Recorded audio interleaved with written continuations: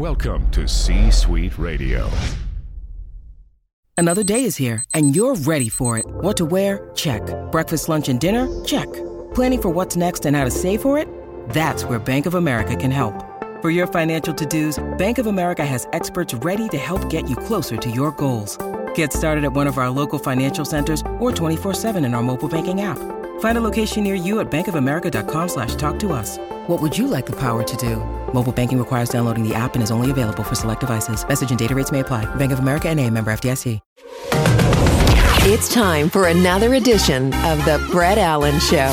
It's go time, USA! Join us weekly for the latest pop culture interviews from your favorite TV shows, movies, comedians, and so much more. I'm not gonna lie to you, felt good. Plus, you never know who will drop by. What happened here was a miracle. Now, here is your host, I said throw down, boy.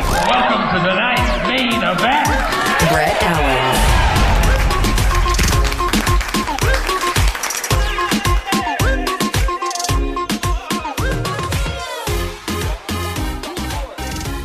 Welcome in, everybody. Thanks for watching and listening. I can't believe the holidays are already here. Thanksgiving is past, and we are now heading towards Christmas. And we have with us Christina Moore, or Christine Moore. We were talking off tape. We'll get into it here in a second.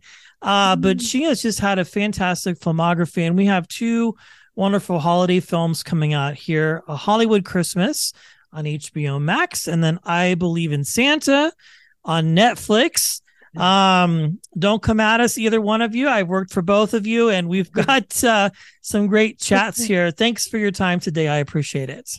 I am so excited to be here with you. Yeah. So again, as I mentioned, I was going through your filmography, and we'll go back to the beginning here. Normally I save that for the middle, but we talked about your name and sort of how it's a thing. So it's a thing. And it's not really sort of, but it is. Let's talk about that before we get into this, because now you've piqued my interest on how I should address you continuing on throughout our conversation. Yeah, it's a confusing. So my birth name is Christine Moore. Okay. And I started in Hollywood and I acted on a whole bunch of shows, and Christine Moore was like all cool and kosher. And then I did a called Hyperion Bay. It was my first television series where I got my own title card with my name on it. Okay. And all of a sudden it flagged at Screen Actors Guild that there was another woman named Christine Moore who was dead, but her family didn't want anyone using her name, and that was their right. So I was given 5 minutes to come up with another name, which is it was like really a hilarious conversation with this woman. She was like, we have to clear it. So what other names do you have? And I was like, other names? Do people just have other names? Like, what are you talking? Like, my dad calls me Gooby. Like, I don't know that that's going to work. And so occasionally my mom would call me Christina Weena. So I was like, there we go. That's the name. That's going to stick. So, but I have so many people that I've known for so long, and I go all the way back, that people will still call me that, even though professionally it's supposed to be Christina, and they're close enough. I never switched it. So you can call me either one. Well, it's interesting because I have heard that story from other actors before where that's happened, and you would think an odd thing that it would be, but quite frankly, that's kind of normal in this industry, especially when you start getting up there and you're dealing with SAG and all of that. And then they're like, hey, we got to figure this out. But how interesting that it would like get that kind of attention to the point where you had to literally make a decision on how you were going to change it. So when you do other things now, does it confuse people, or are they at this point go, okay, we know who she is? Confused. They do get confused, but then it just becomes a fun little conversation. It's exactly like this. And then occasionally, I mean, actually, oftentimes then it's just like, well, what name do you want to be called? And then I'm like, well, make one up. I'll answer to it, probably. That is fun. I love it. Very good. So A Hollywood Christmas coming up here in just a few days on HBO Max. And then about a week and so later, Netflix. Let's talk about this, A Tale of Two Stories here, A Hollywood Christmas. Right. And of course, I Believe in Santa. Now, the I Believe in Santa, I have seen a sizzle clip or a sort of a prepared trailer I saw. I haven't really seen much about Hollywood Christmas. Let's start with that one because it comes out on the 1st of December here in just a few days. How exciting is it, though? You produced this one. I did. How did that all come about for you outside of the standard, you get a call from your manager or your team and they're like, we have something for you. How did you get on the bandwagon for that one, A Hollywood Christmas? It's funny, A Hollywood Christmas. So in terms of producing, what's really different is that it's all self-generated. Okay. Like when you get an acting job, yeah, it's like your agent or your manager or somebody's interested. When you're the producer, it's like you're the wedding planner and you're the bride and you're the cleanup crew. So like it starts with you. My husband wrote it.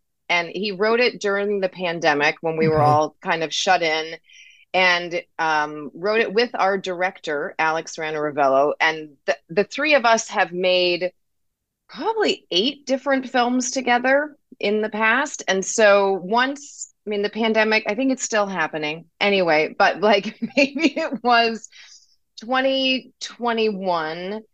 And we have a relationship with Warner Brothers, which is then HBO Max. And they said, hey, do you guys have any Christmas stuff laying around? Because we really want to jump in on the holiday thing. And it was like, yeah, we do. It's ready to go.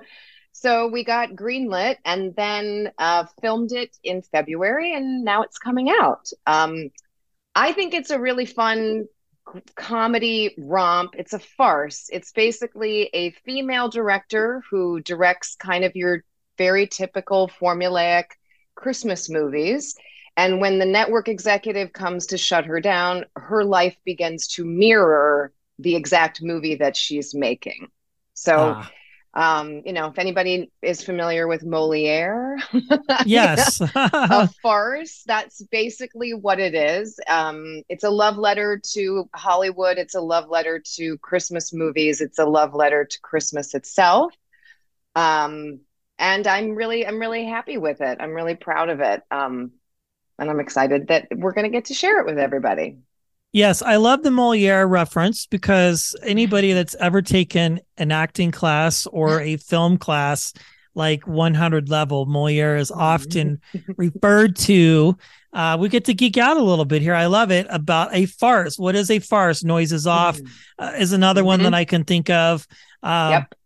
So where the unthinkable happens in a situation, and I could see that. That's really cool.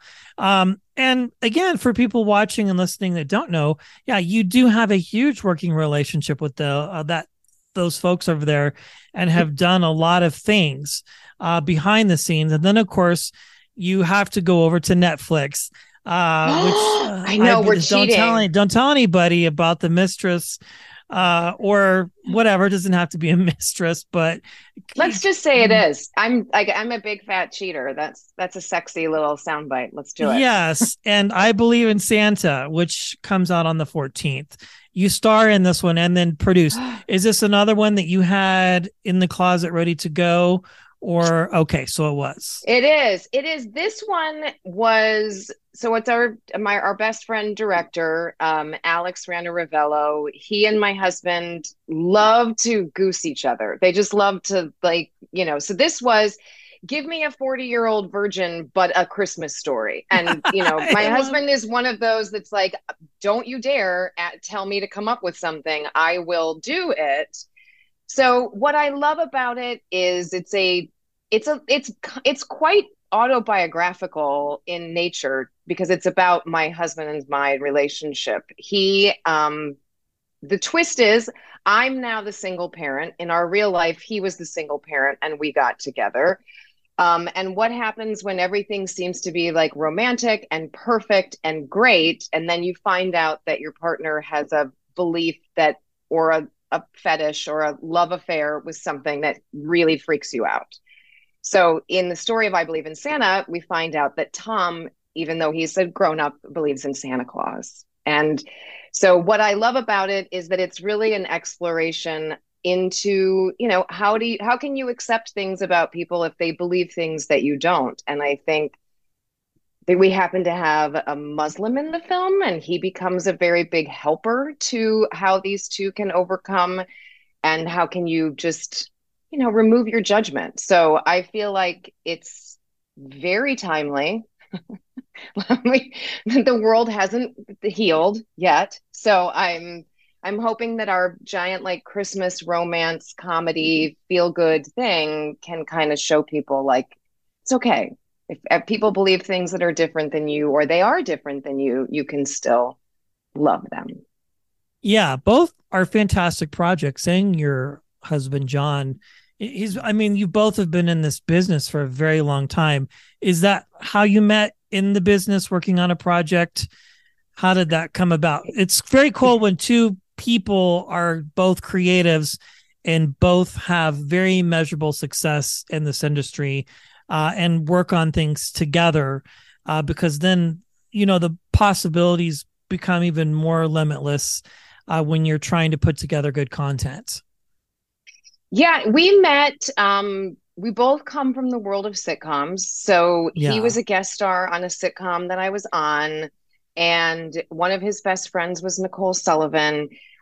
She had done Mad TV, and then I did Mad TV, and she was kind of the grande dame. She liked to host parties. She had this epic Easter party that had hundreds of people, and everybody was like young and single and boozy, and it was great. And so really we were kind of always circling, but like, I was dating somebody else, he was dating somebody else. And then we went to Nicole Sullivan's wedding, and all of our friends that were there were plotting to get us together, like these two dum-dums, if they ever just figured out how perfect they were for each other. So they changed the seating arrangement the morning of the wedding. And we sat next to each other, and there were fireworks, literally and figuratively. And that's the story. Yes, which sounds like could be a great plot to a film. Oh, shoot. Yeah, I know. Like, how many more things are we going to like rip out of our lives? Well, I think, and I've heard from other creatives and storytellers like yourself, oftentimes that's a great place to start, is what's happening in your life, especially when you are reaching out or going to put something together. So again, looking at your filmography, going all the way back to 2004. Okay. Yes, Without a Paddle, which I think most people have probably seen. Was that the grandeur project for you that gave you? I know you'd done a couple of things before that. I don't know how accurate IMDb is these days. Sure. But was that really sort of your big launch into the working on a studio project that gave you a big break, or were there other things that happened before that or after that? You're pretty much dead on. The thing about that particular project was that I booked it the same day that I booked that 70s show. Okay. And like not knowing how much that was going to drastically change my life. Okay. Because I had not seen it. I didn't know it. I mean, I don't know. I was living clearly under a rock. And when I ended up getting that show and replacing a, major character. Yeah. That was bananas. I mean, and that was like Ashton Kutcher was dating Demi Moore at that. I mean, like my life was paparazzi. It was like craziness. It went bananas. And because I booked them on the same day, they worked around my schedule. So I literally left tape night from that 70s show to drive to LAX, to fly overnight, to go to New Zealand, to do Without a Paddle. Yeah, I kind of felt a little bit like a rock star. I was going to ask. So one last question about that. So when you do replace somebody like that, that was a big deal, huge deal. And how does that make you feel as an artist at that point? Because now you're coming into this like big machine, and really, I mean, it's huge. That was massive. I remember that quite well. It was overwhelming. It was Yeah, it was totally overwhelming. And I really didn't know. I think if I had known what I was getting into, but people say that a lot, right? Like if I had known what I might not have ever done it. Like Yeah. it's great to be dumb. The cast was really lovely. Like the cast was really welcoming. It was a big deal for them. The other actress had some trouble and that was hard on everybody. So they were very welcoming. Kurtwood Smith was so lovely. Every day he was like, "Do you want to come and have lunch with me?" And I think just Wow. as like a grown up, like realizing I was freaked out. So it was a big deal. Wonderful. Well, these two great films coming out here in December. Again, please be sure to watch both of them, HBO Max and Netflix. I know. Rivals. Yes, Rivals. I've done press for both. So I think this is great. I'm very excited for people to watch these again, having seen just a little bit of the other. I cannot wait. Again, such a fantastic career, and the fact that you get to work with your significant other makes this even more exciting, and probably never a shortage of ideas, right? Are you guys always pitching things to one another over dinner and dishes? It's so funny. Yeah, it's funny because a lot of people who know us are like, we're like, do you guys just laugh all day long? It probably gets annoying after a while, I would imagine. Or maybe, like like we have to pay our mortgage and, take out the garbage and that kind of thing. But no, it has been a wonderful, wonderful part of our lives. And we didn't start out that way. It just kind of unfolded. And yeah, I mean, the story that is I Believe in Santa came from the fact that we met in May at Nicole Sullivan's wedding. Then we had this like summer of love, like all the ooey gooey romance and like, just staying up all night and staring googly eyes at each other. And then it was September and I was like, he's not really returning my phone calls. Like, is he ghosting me? What is happening? Like, and I lived in West Hollywood. He was in Sherman Oaks, and I drove over the hill with the intention of like blowing in his door and being like, break up with me like a grown-up. Don't like just stop talking to me. And I opened the door and his entire living room looked like a kindergarten classroom decorated for football. He had 6 televisions installed on his mantle.